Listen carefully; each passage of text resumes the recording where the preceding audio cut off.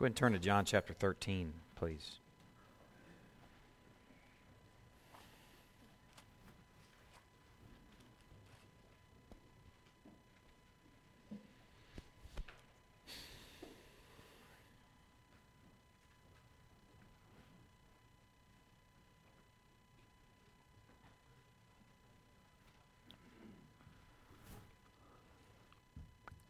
Let's pray.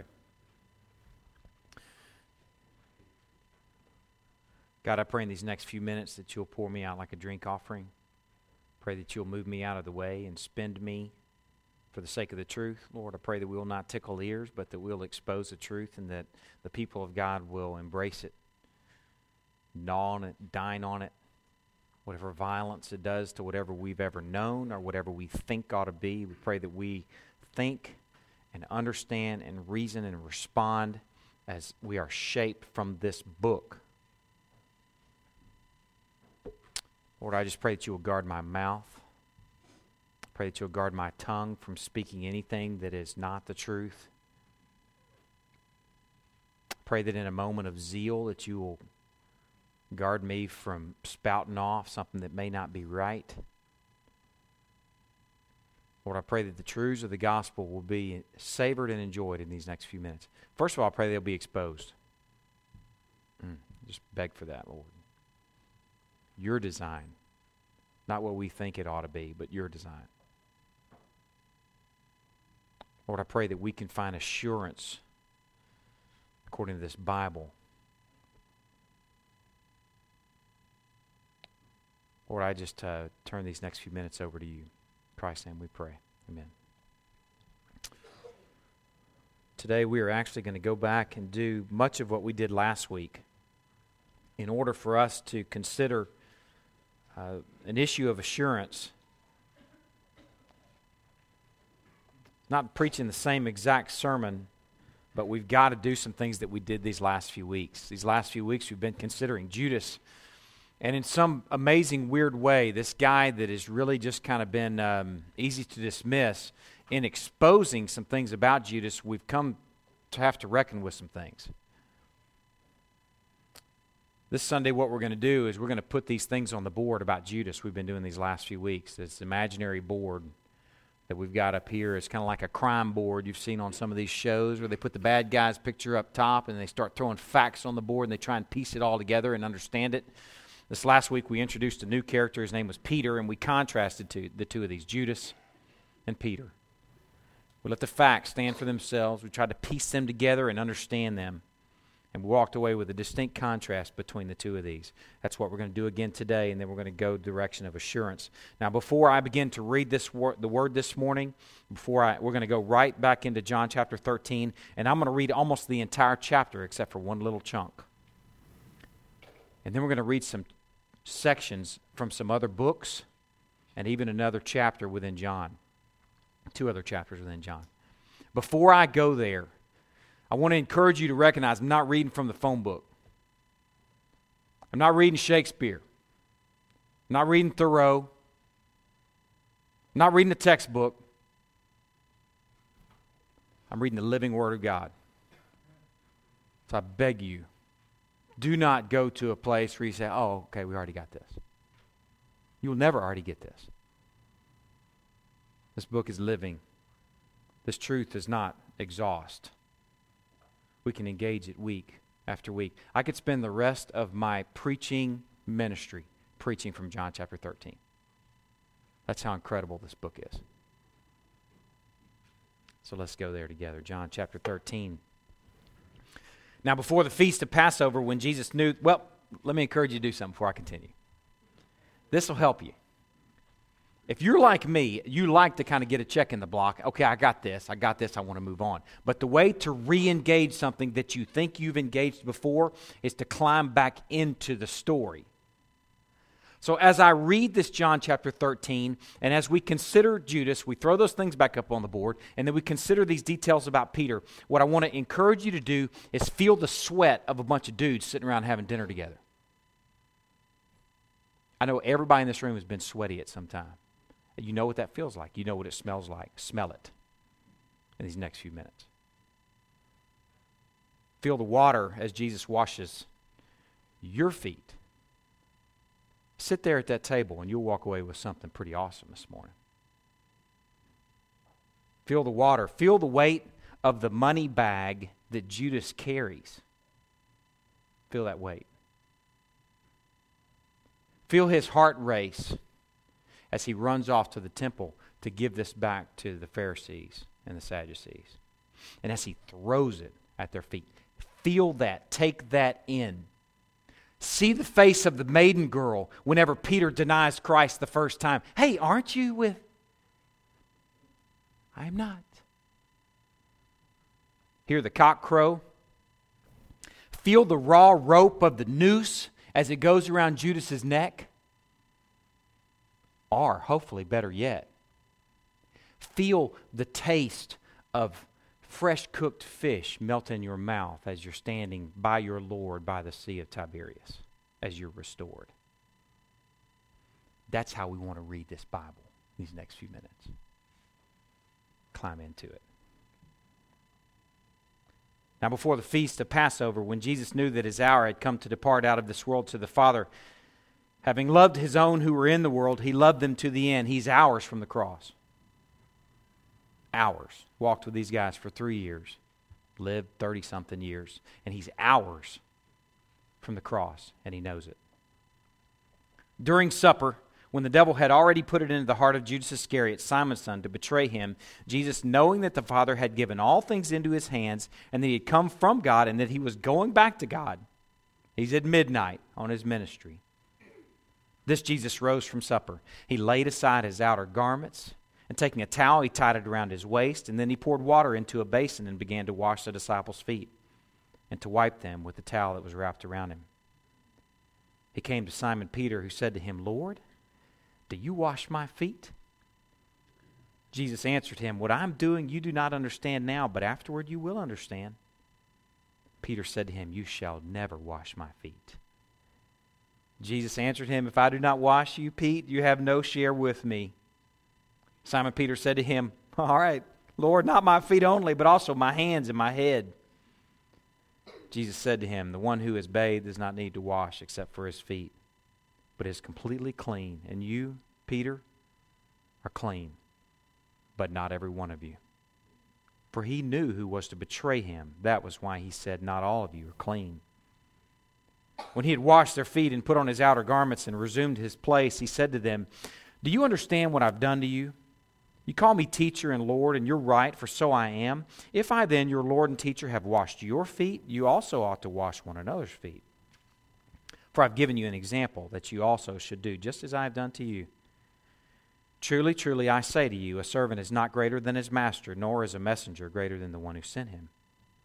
If you know these things, blessed are you if you do them. But I'm not speaking of all of you. I know whom I have chosen. But the scripture will be fulfilled. He who ate my bread has lifted his heel against me.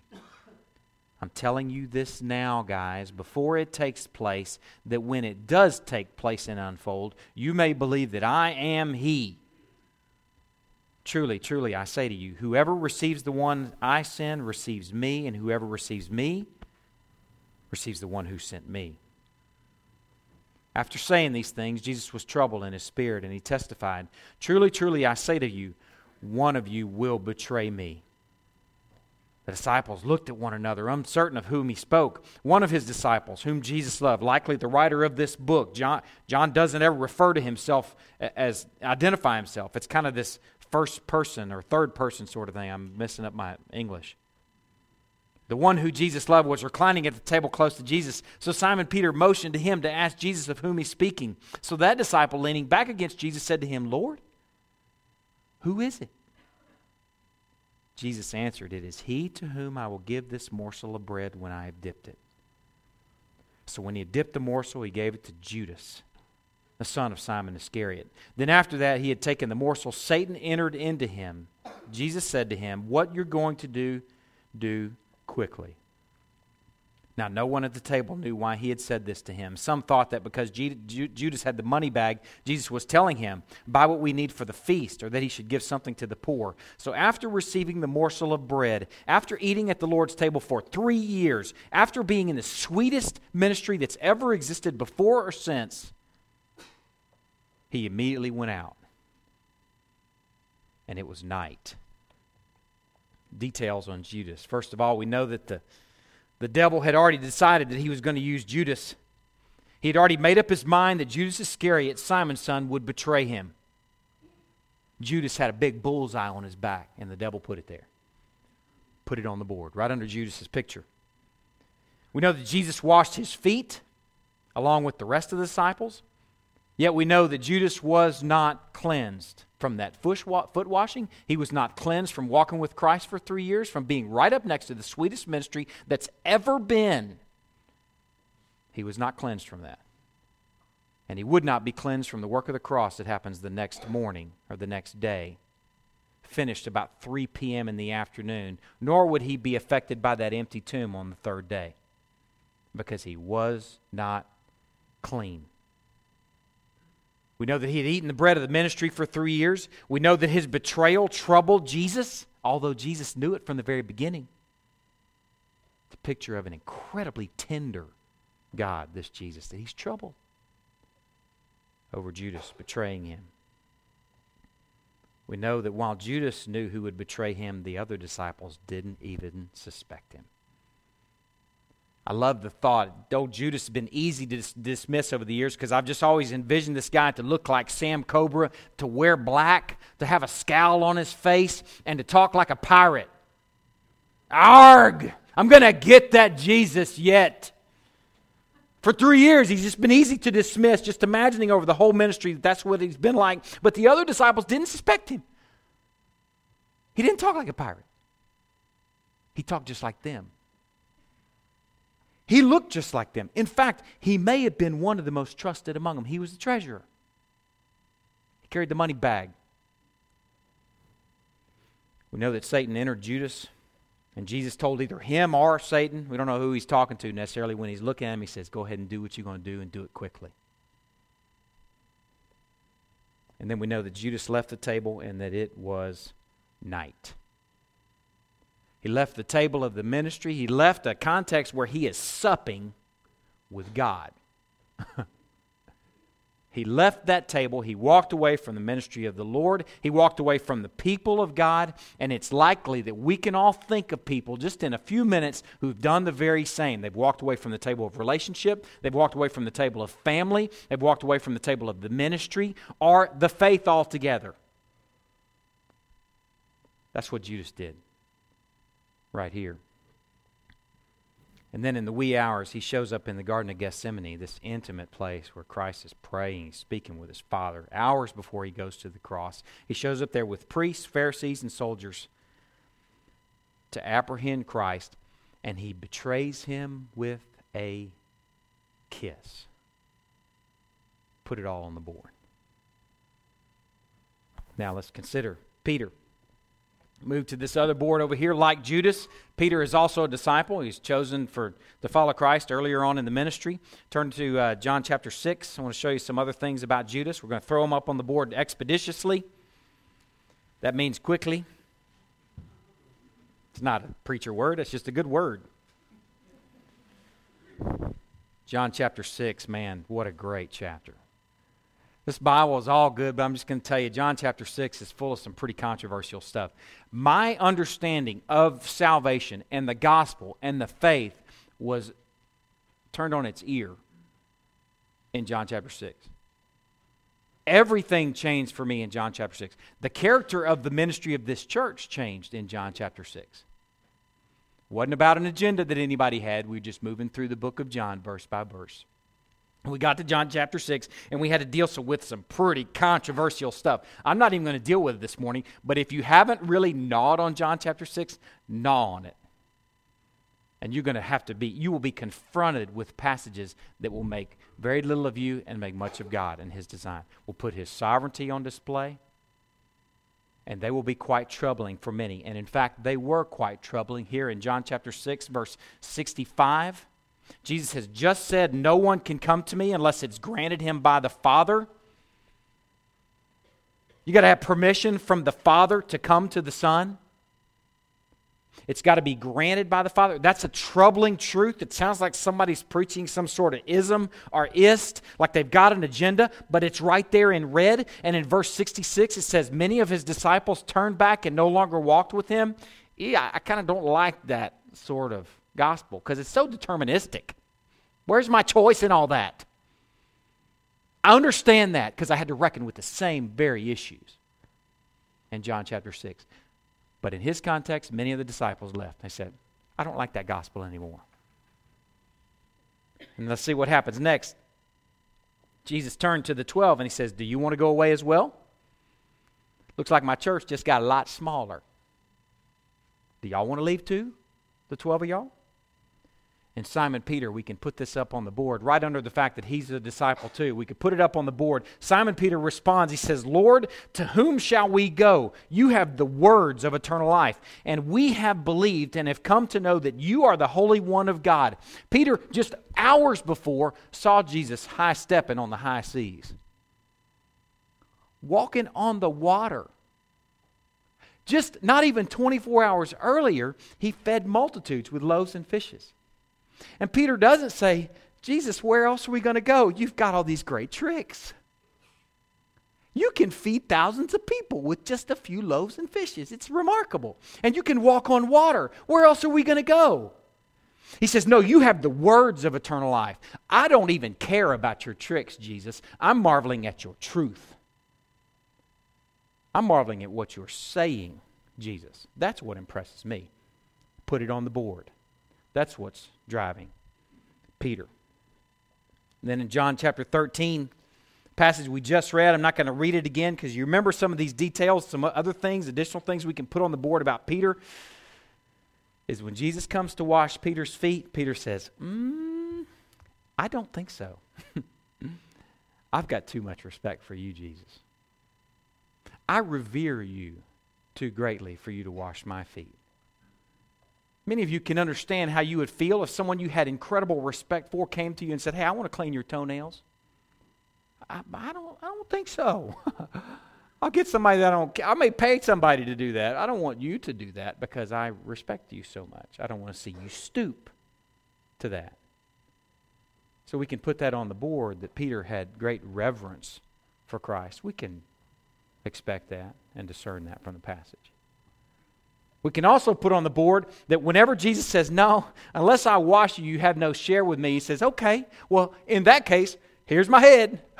In that case, here's my hands. In that case, is there a bubble bath around here that I can dive into? If that's what it means to have a share with you, I'm in. So we can also put on the board that he's not only is he a disciple, he's after Jesus not for his tricks, but for his truth. We can put it on the board that he has great reverence for Christ. And we can also put it on the board that he has incredible zeal for Christ. Okay, wash my head and my hands, please. Because I want to have a share with you. Then we pick up reading in verse 36 of chapter 13. This little section in here, verses 31 through 35, that I haven't read is where we're going last week for our last Sunday in the book of, in John chapter 13. Jesus has just shared with them a new commandment, but he's also said, I'm going someplace you guys can't follow. So Peter, being the outspoken one that he is, he asks the pregnant question. There in verse 36, I just love it. He said, Simon Peter said to him, Lord, where are you going? For 3 years you've been talking about going someplace. You've been talking about your hour's not here. You've all these things that you've been pointing to. It's just been this big mystery. And here the last few days you've really been talking about it a lot. And you're saying you're going someplace that we can't go. Okay, out with it. Where are you going? That's the question that he asked. And Jesus answered him. He says, where I'm going you cannot follow me now, Peter. But you will follow afterward. Peter said to him, Lord, why can I not follow you now? I will lay down my life for you, Jesus. You just don't even know how much I love you, Jesus. I mean, deep down inside, Jesus, I wish you could see in here. I got such love for you. You just don't even know what I would do for you, Jesus. You just don't even know. And Jesus answered him. He says, will you lay down your life for me, Peter?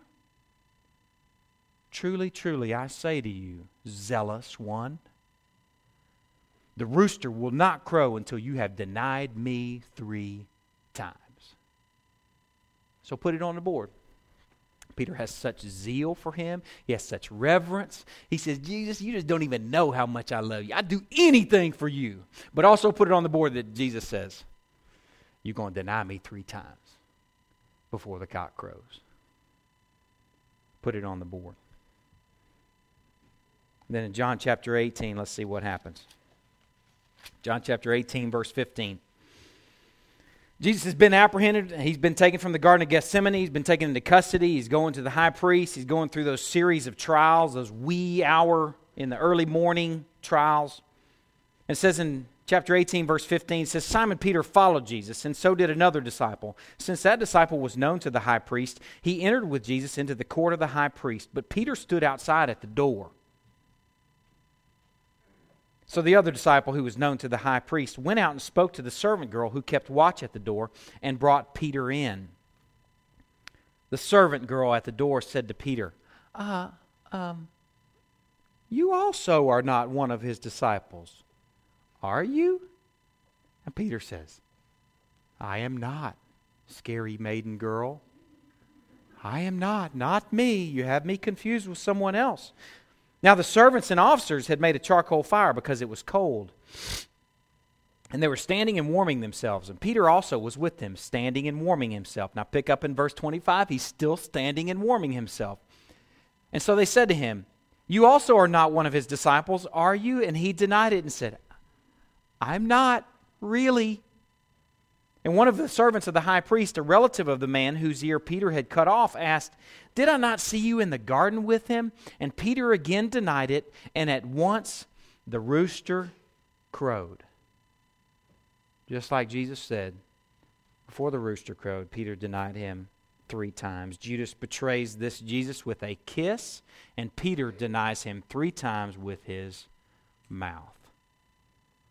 Now turn to Matthew chapter 27. We're going to look at the rest of the story for Judas. We'll come back to Peter in a moment.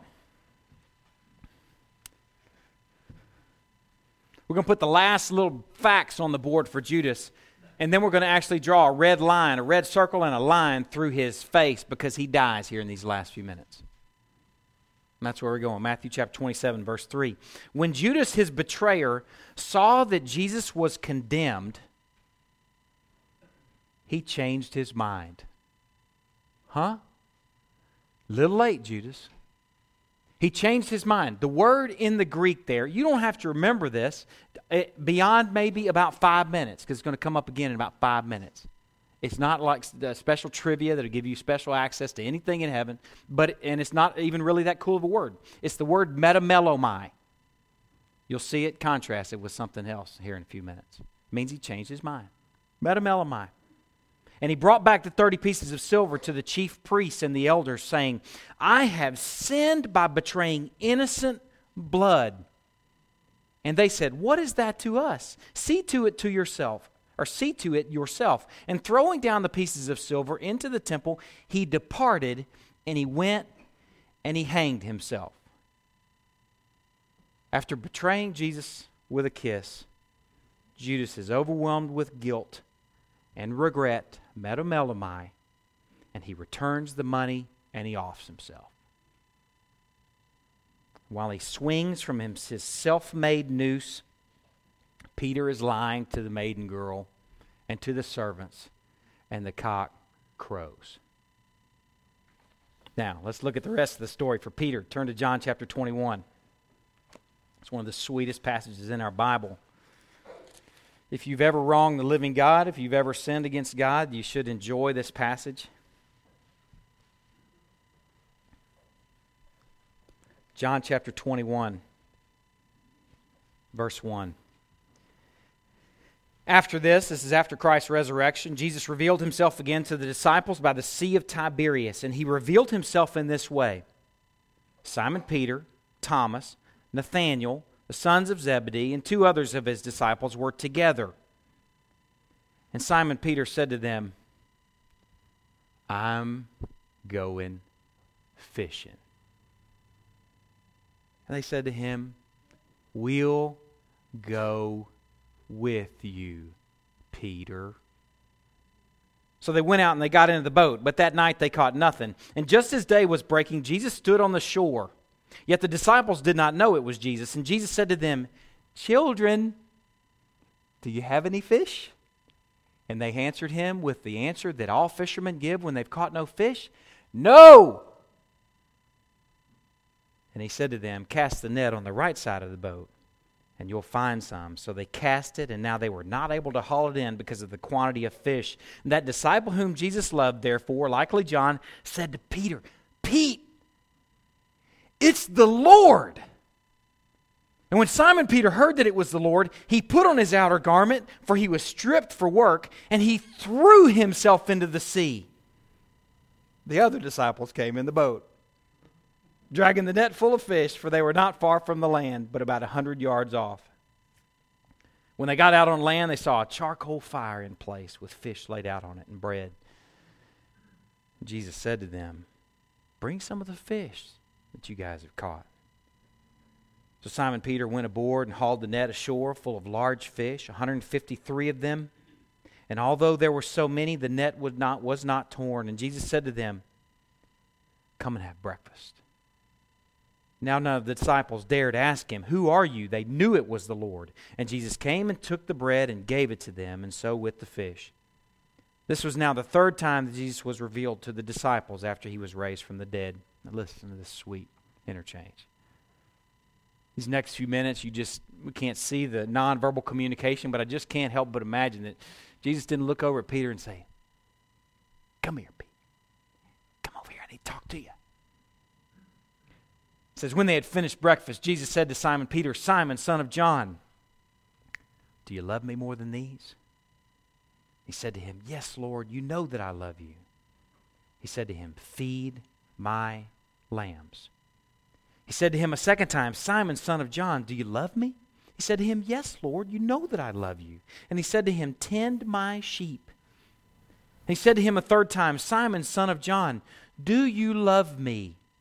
And Peter was grieved because he said to him the third time, do you love me? And he said to him, Lord, you know everything. You know that I love you. And Jesus said to him, feed my sheep.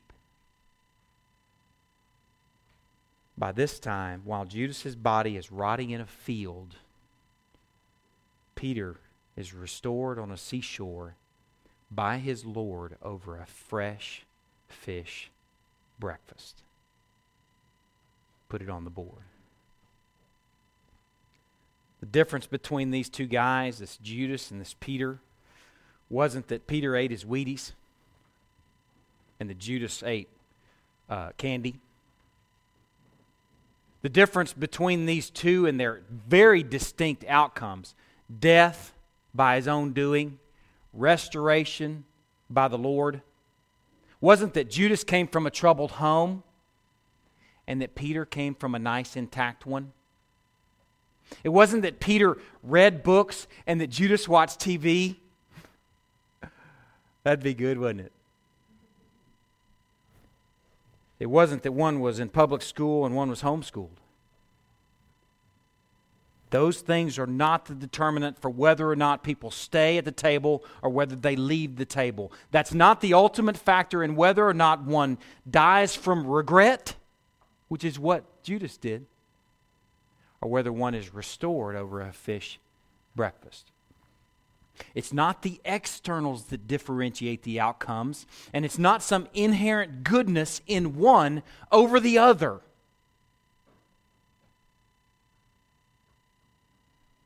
The singular difference between the journeys and outcomes from one person to the next, from one Judas to one Peter, is God's sovereign choice. Turn over to John chapter 13, verse 18. I want you to read this passage again.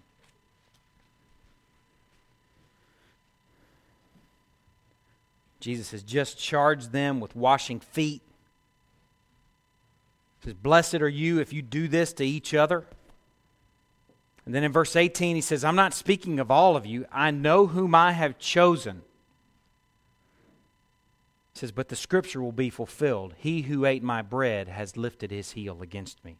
I know whom I've chosen, and his name is Peter, and the rest of you. And I know who I haven't, and his name is Judas. The determinant, the difference between outcomes between Judas and Peter was not that one ate a good diet and one didn't.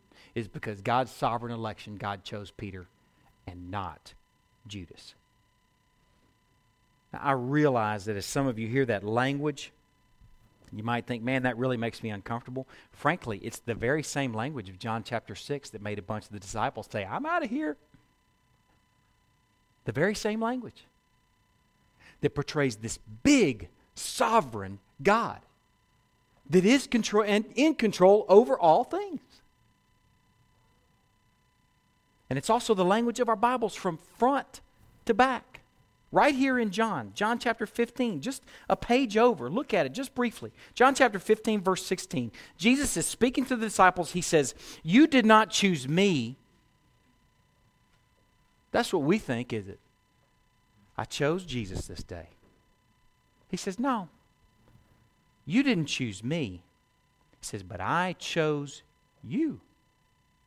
And I appointed you that you should go and bear fruit, and that your fruit should abide, so that whatever you ask the Father in my name, he may give it to you. Look down 2 verses. Verse 19. If you were of the world would love you as its own, but because you're not of this world, but I chose you out of the world. Therefore, the world hates you. Those aren't taken out of context, believe me. It's all over our Bibles. God chose Israel among all nations of the world. Even Peter, this very Peter that was restored with a mouthful of fish, says in 1 Peter, he says, we're a chosen nation. We're a royal priesthood. We are a people for his own possession. We are a new Israel. This is God's redemptive pattern.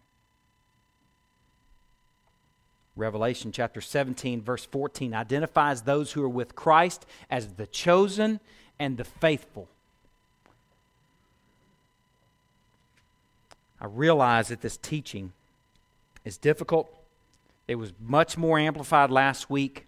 If you weren't here last week, that's what I've been so troubled about, is this sermon. A sermon needs to be standalone because someone might step in for the first time, but I urge you, this is kind of part B of last week. I urge you, if you're really, really troubled right now, like, I got to jettison this, listen to last week. Just listen to it. And then if you think it's not true, then jettison it. This teaching of God's choice, and this word that in so many circles is kind of a dirty word, election, it's in our Bibles, is so underdeveloped that a large portion of the contemporary church that we don't know what to do with it. And if you preach it or you teach it, then you start thinking you're teaching an ism or an ist, or you got an agenda. And you go, wait a second, it's just the next verse. I will tell you from last week's message made for some pretty uncomfortable weeks or days for a few folks this week. And I really think it's a lot of those folks, the folks that are really, really paying attention. And right now this week, we're in a period of time where people's paradigms are being shattered and broken. Maybe decades-old paradigms. I had them too. I know what violence something like this does to everything that maybe you've always been taught. And while I cherish where I come from, I look back and this was void of my background too.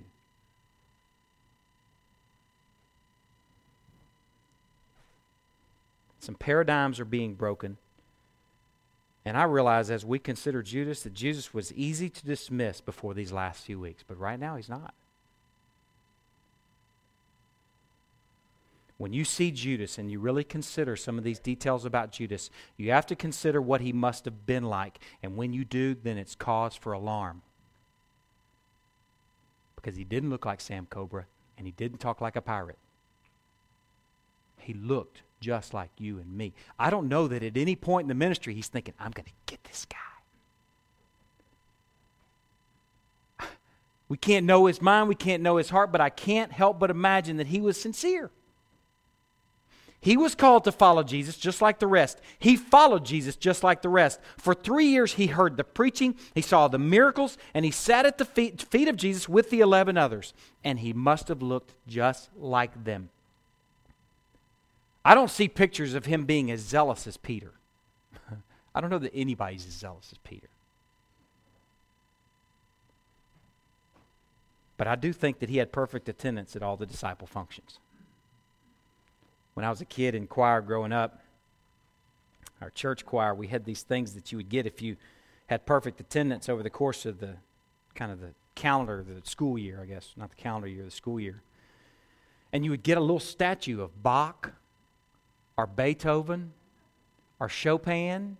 And they had different colors. They had silver and white and gold. I bet some of y'all had your versions of those. Maybe even the same thing. And if you had perfect, man, I had a row of them over my bed. And it was my goal to get a new one each year, man. It was awesome. Chopin, Tchaikovsky, all these guys, man. I'm putting them up there. And I just can't help but imagine that Judas didn't have a row of those. Perfect attendance in all the disciple choir functions. We considered last week that the real difference between these two was not what you see on the outside. This one betrayed Christ. This one denied Christ. This one had a bullseye on his back from Satan. This one asked Jesus, said, I want to sift this Peter like wheat. And God gave him permission to do it. He had a bullseye too. The difference was not what you see on the outside. It was not their upbringing. It was not their education. It was not their diet. The real difference between these two was God's sovereign choice. And it made a few people ask this week this question. It's like, oh, okay, if I can go to that place, maybe for the first time where I'm seeing God's choice and I'm seeing how he operates, I'm seeing his redemptive pattern, how do I know I'm not Judas? It's a pretty good question. Can I be assured that I'm Peter? That's really what I want to get at. Tell me, help me with that. I used to think that I was Peter because I could look in the front of my Bible and there's the date, time, and hour that I was baptized, and it's signed by my pastor. So I think I'm assured from that, but now I'm looking at that and I'm going, Judas may have had that too. Sitting right next to his row of little bitty statues. And I'm going, wait a second, my whole reference for assurance is kind of being disassembled. Man, these last couple of weeks as I've been preparing for this Sunday, there are so many passages on assurance. And they all have to do with this moving, living, organic, ongoing expression. And they have nothing to do with some point in time, some emotional decision. I'm about to show you that here in a moment. And they have everything to do with a bunch of ing sort of expressions. But we're just going to look at one passage. We're going to look at one of many. Now, the others I'm going to help you with in the Shepherd's Guide this week. If you've never worked a Shepherd's Guide, this will be a good week to start. Because I'm going to reckon with those things this week. But this morning, we're just going to deal with one passage on assurance. And what you're going to see as this passage unfolds is you're going to see Judas explained. And you're going to see Peter explained. Let's go to 2 Corinthians. This, I told Scott earlier when we were in the office. I said, man, I think I'm more troubled over preaching this message from this point on than any message that I've preached in 5 years. Not because it's controversial, because we have had controversial sort of messages before, but just because it's difficult. You have to use all your faculties. If you're thinking about lunch, or you're thinking about somebody's hairdo, or wishing you'd worn your bigger shoes, or I don't know what you'd be thinking about. I can think about the things that I thought about as a kid or a young man, and who knows? But man, if you engage this with all your faculties, then you will engage something that's really rich. And you'll walk away with a picture of assurance that's a biblical picture. But it's difficult. So let's engage this. Let me give you a little bit of context. We have in our Bibles 2 letters to the church at Corinth. 1 Corinthians, 2 Corinthians. That's why they're titled 1 Corinthians, 2 Corinthians. There's actually 4 letters to the Corinthians, possibly 5.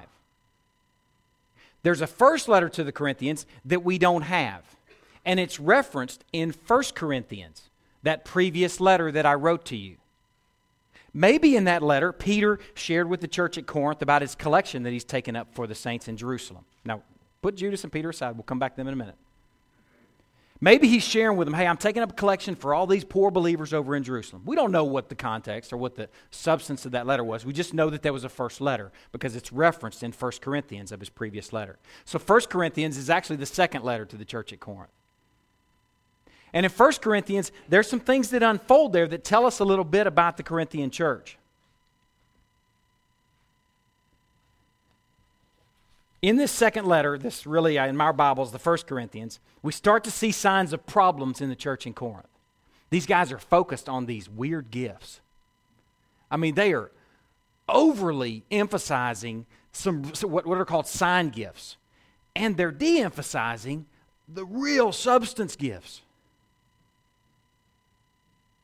And that's dealt with in around chapter 13 of the famous love chapter, kind of surrounding that. But there's also in this first letter to the church at Corinth, there's also an indication that they were pretty tolerant of some serious wickedness in their church. For in fact, what happened was this young man was sleeping with his mother-in-law. He had his father's wife. And Paul is like, man, that's some wicked stuff. You got to get that joker out of that church. A little leaven leavens the whole loaf. That can't be tolerated. And he deals with him very forcefully in chapter 5 of 1 Corinthians. I mean, he almost calls them ticks. I mean, it's almost that aggressive. I mean, he deals with it. And then after this 1 Corinthians letter, which is really the second letter, okay, you got to kind of put this in your mind, there's a third letter that we don't have either, and it's called the severe letter. And it's called the severe letter, which I think is really funny because 1 Corinthians chapter 5 is pretty severe. So if this letter that we don't have was really severe in contrast to 1 Corinthians chapter 5, it must have been downright raw. And it may be why it's not in our Bible. Maybe Paul did it in the flesh. I've done that.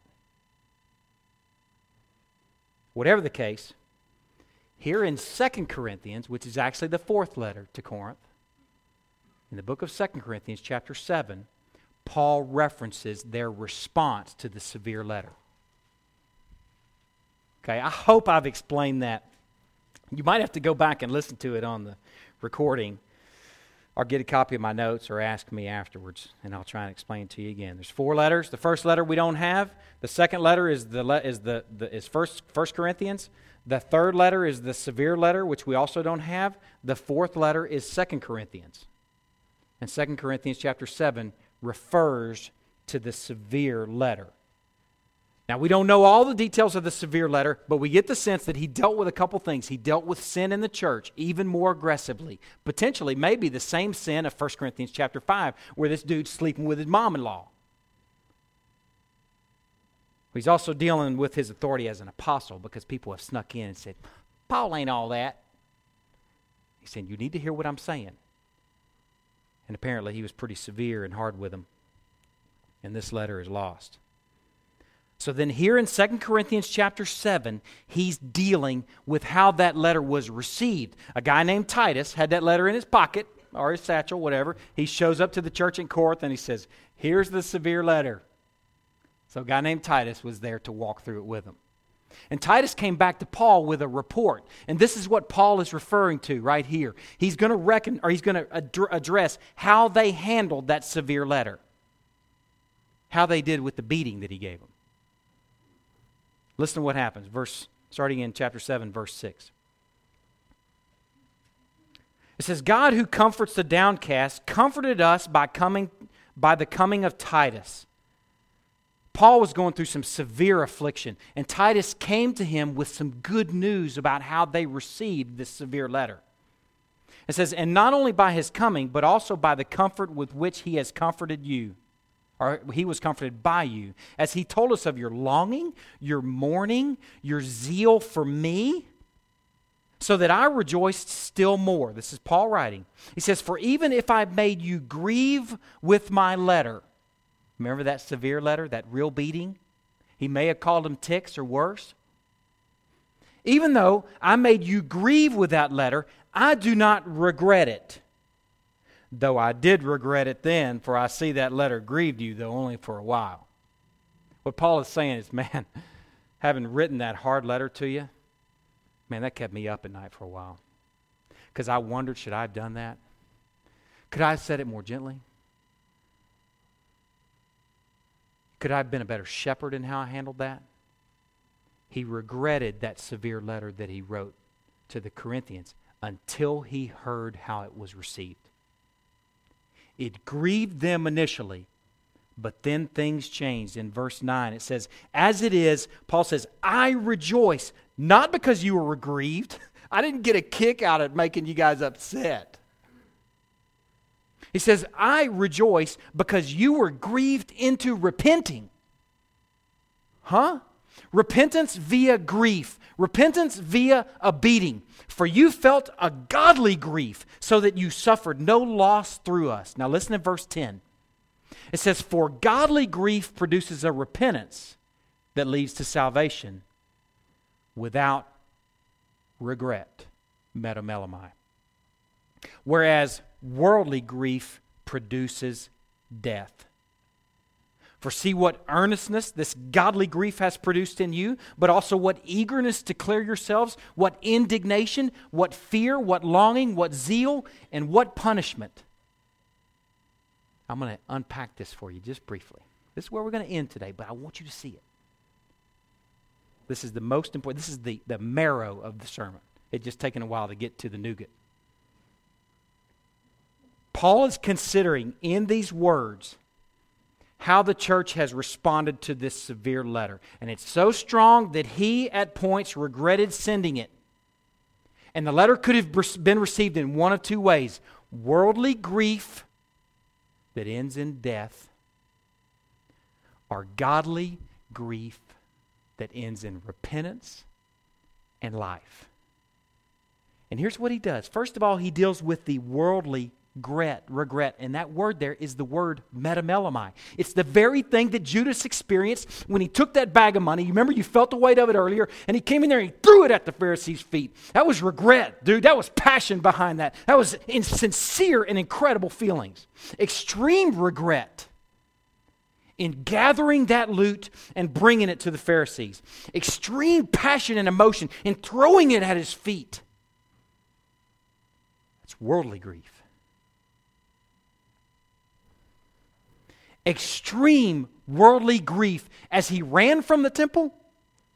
I don't know if he ran or not, but as I see him throwing that money at the Pharisees, I would have run. And as he ran off to find a rope, and as his fumbling, shaking hands tie that rope, there's extreme regret, extreme emotion, extreme sincerity.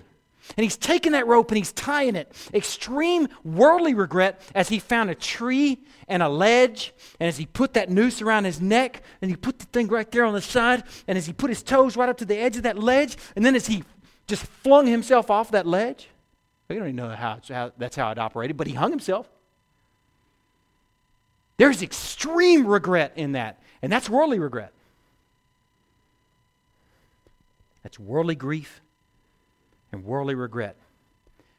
And whatever this man was or wasn't, however easy he is to dismiss, imagine him like Sam Cobra that talks like a pirate, which I think is wrong. Whatever this guy was or wasn't, I believe he must have been quite passionate and quite feeling and quite sincere. I've been asking people all week if they've ever known anybody that killed himself. And everybody that I've talked to, it's anecdotal. I don't know everybody that's killed themselves, but I know a handful, about 4 or 5 people over the years, friends in many cases, who've killed themselves. And as a rule, at least as far as the people that I know, in every case, they weren't happy-go-lucky. They weren't carefree. They were very, very passionate people. They were very, very feeling people. They were very emotional people. And in Judas, I see this very same thing. I see extreme grief. I see passion. I see regret. I see gobs of tears gushing down off his face as he's tying the rope. Maybe the tears are falling on that rough rope. But his regret and his grief ended in what? Death. Because it was worldly regret and worldly grief. And the reason it ended right there, Western minds be repulsed, but Bible truth be exposed, was because he wasn't chosen. Because he wasn't God's. There's another guy that went through a similar thing, a guy named Esau.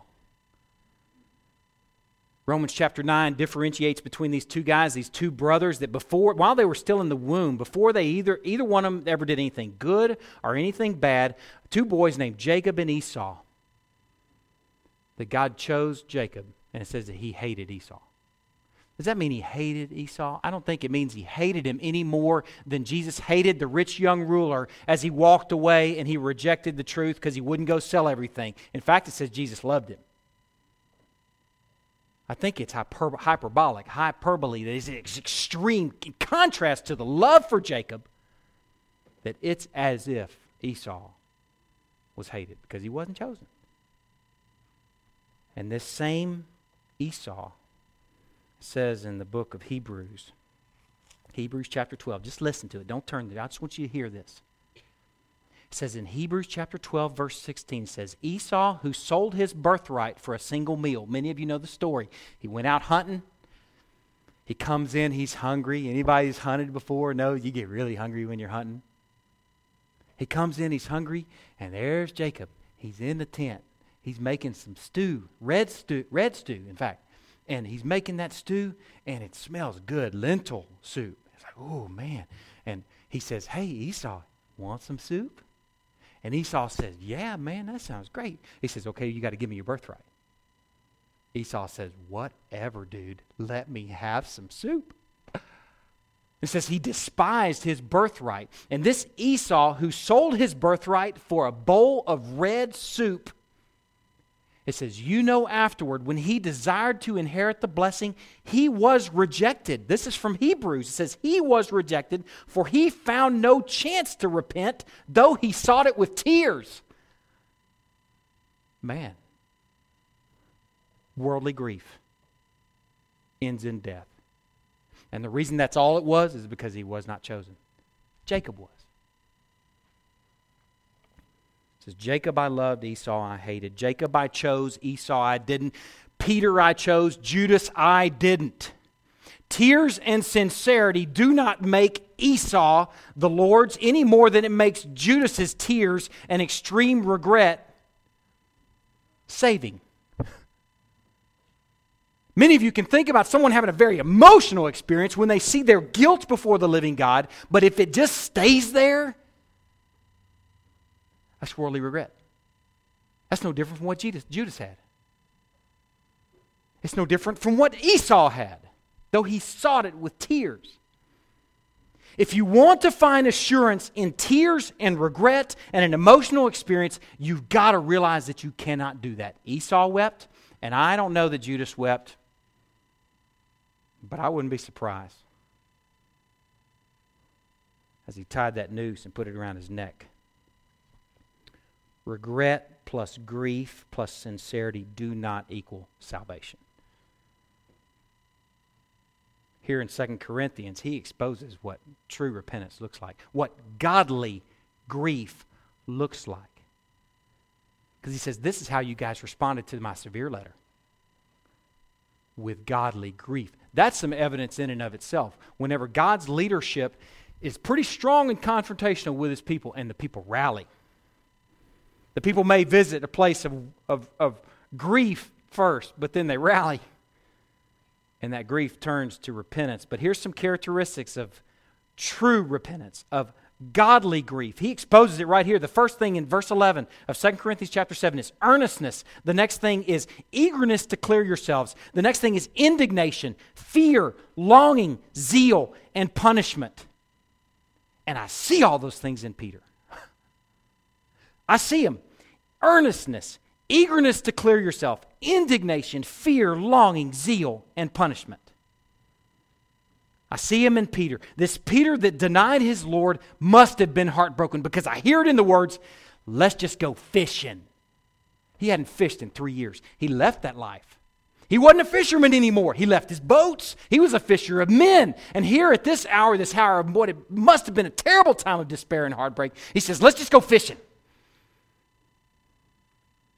I don't think that's any old fishing trip. I hear heartbreak and despair in that. He may have been experiencing some indignation with himself. We don't know that for sure. He may have been gravely disappointed in how he denied his Lord. Maybe he was disgusted with himself as he saw the maiden girl's face, as she's saying, aren't you with him? Maybe he's thinking, I am a dirty scoundrel, as he's hearing that cock crow over and over and over again. Indignation with himself and his sin. And unlike Judas, you want assurance, people?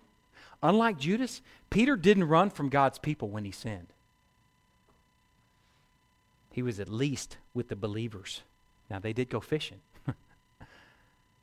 But at least he stuck with God's people. And when they figured out who it was on the shore, that seashore that day, that Jesus, what did he do? He flung himself out of the boat toward Christ. That's what differentiates repentance from regret, from worldly regret and godly regret. From worldly grief and godly grief is godly grief flings itself Christward. And that's what Peter did. This says so much about a contrast between Peter and Judas. While Judas is flinging himself off a ledge with a noose around his neck, our Peter is flinging himself Christward with a 100-yard swim in zeal to see how fast he can get to his Lord. That's repentance.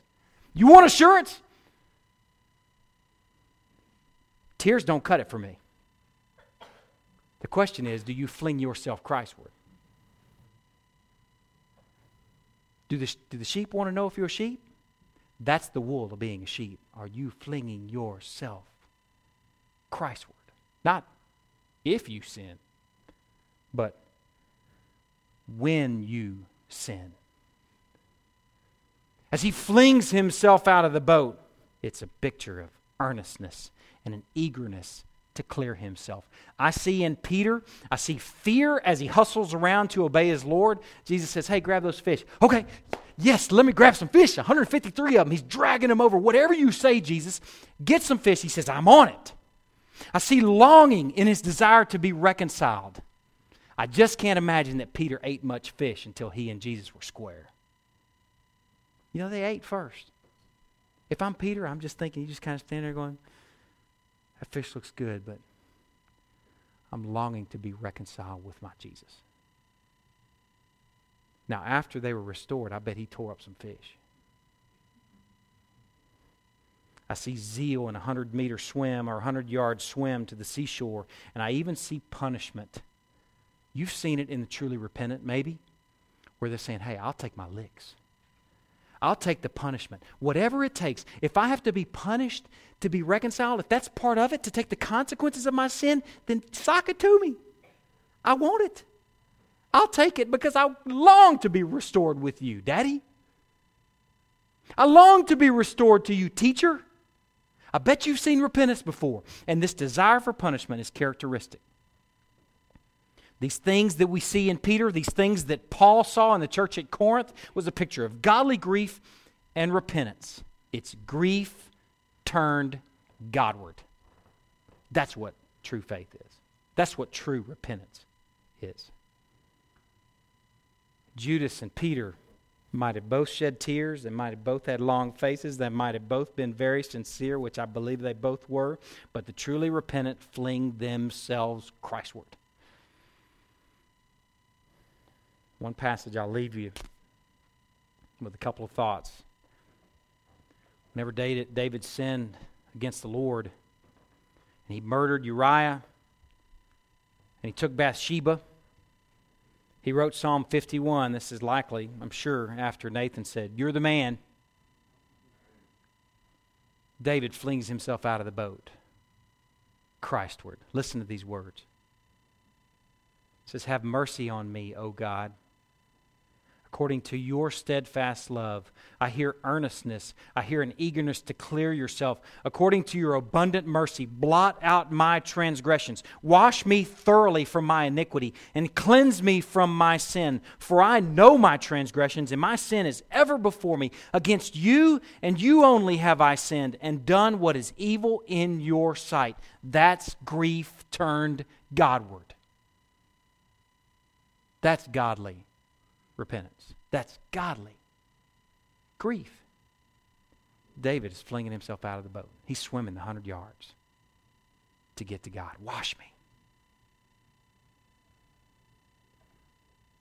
I know you want assurance, man. I want to. I realized last week it may be troubling for some to hear your pastor say, I think I'm saved. Huh? If you're not saved, man, is anybody? That's the way you think about your pastor. Everybody hold on. Man, I realize that's troubling. I don't share that as for a shock factor. The more and more I study, the more and more assured I am in His ability, the more and more informed I am about my true condition, the more and more confident I am that He would take a foolish one like me to confound the wise. Because I see my foolishness. I see my weakness. And the more and more my hope is planted squarely and only and completely in the finished work of Jesus Christ and God's sovereign election. The very thing that many people say, man, my assurance has just been disseminated through this sort of truth of God choosing. That's where assurance comes from. Because if it's up to you, man, stay awake at night. If it's up to your performance, did you pray that prayer just right? Man, stay awake at night. Man, I sleep good.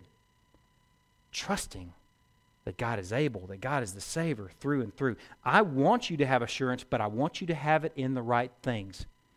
Do you flee God's people when you sin? Do you run away from God's people like Judas? Does your sin leave you in despair until maybe the pain is gone? Or do you stick with God's people, maybe with an occasional fishing trip? Do you stick with God's people and consistently are you characterized by flinging yourself Christward?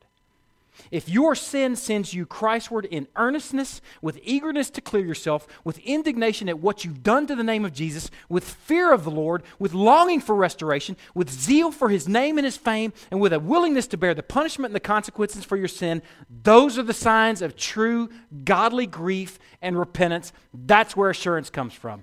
Given what I just read, do you understand why I can say, I think I'm saved? I'm pretty sure I'm saved. But then there's 2020.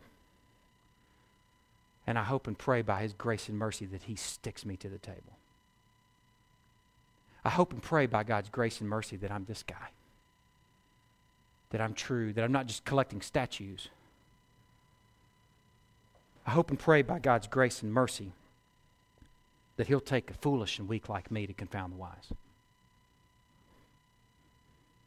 I encourage you to be assured, but be assured in the right things. And by the right things. I'll leave you with a quote. I'm not going to tell you who wrote it, because you might dismiss it. He's a godly man, I'll tell you that. It was in his will in 1564. It says, "In the name of God, I'll tell you later, servant of the Word of God in the Church of Geneva." These sort of words that you're about to hear from this dude are the sort of words that I feel like this guy is reading my mail. So if you want to know where I stand when I say I think I'm saved, this is where I stand. Servant of the Word of God in the Church of Geneva. You might be on some clues there. Weakened by many illnesses. Thank God that He's shown not only mercy toward me, His poor creature, and has suffered me a partaker of His grace to serve Him through my work. I confess to live and die in this faith, which He's given me, inasmuch as, listen, I have no other hope or refuge than His predestination upon which my entire salvation is grounded. That's my only hope. It says, I embrace the grace which He has offered me in our Lord Jesus Christ, and I accept the merits of His suffering and dying, that through them all my sins are buried, and I humbly beg Him to wash me and cleanse me with the blood of our great Redeemer, as it was shed for all poor sinners, so that I, when I shall appear before His face, may bear His likeness. This dude's flinging himself out of the boat in His will after a lifetime of ministry. Listen to these final words. It says, moreover, I declare that I endeavored to teach His word undefiled and to expound Holy Scripture faithfully according to the measure of grace which He has given me. In all the disputations which I led against the enemies of the truth, I employed no cunning or any sophistry, but have fought His cause honestly. But oh, my will, my zeal were so cold and sluggish that I know myself guilty in every respect. Without His infinite goodness, all my passionate striving would be only smoke. Indeed, the grace itself which He gave me would make me even more guilty. Listen to this last sentence. Thus my only confidence is that He is the Father of mercy, who has such desires to reveal Himself to such a miserable sinner. That's a dude that's eaten this book. Every verse. Cover to cover. There's no flowery beds of ease. Assurance doesn't come from something written in the front of your Bible. It comes from today and tomorrow and 2009 and 2030 and your last breath, fighting to be at the table. Being clingy and needy and desperate for Christ and the finished work of the cross. Realizing that your only hope for salvation is a work completely outside of you.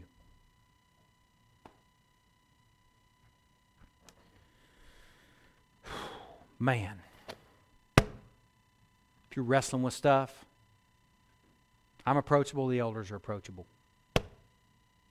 It's right there, all over that Bible. I hope you see us approachable and gentle, loving, listening. The truth is hard sometimes. It does violence to what you've been taught. Not always, but often. I just urge you to let this book shape how you think, not the other way around. Not mutilate this book by what you think it ought to say. Let me pray. Lord, I just pray that this people will find our assurance in the daily pursuit of you, trusting that you are able, trusting that you will save your own, that you will not lose any of your own.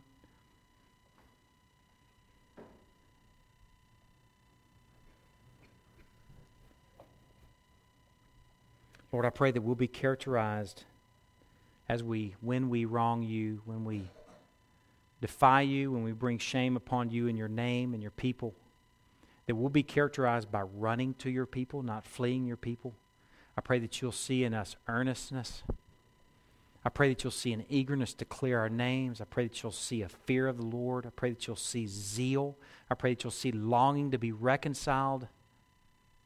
Lord, I pray that you'll even see a people that are eager to take the punishment and consequences of our sin, if that's what it means to reconcile with you. Lord, we are so thankful that the saving work is something completely outside of us. And it's the finished work of Christ in an empty tomb. We love you, Lord. It's in Christ's name we pray. Amen. Let's worship in song.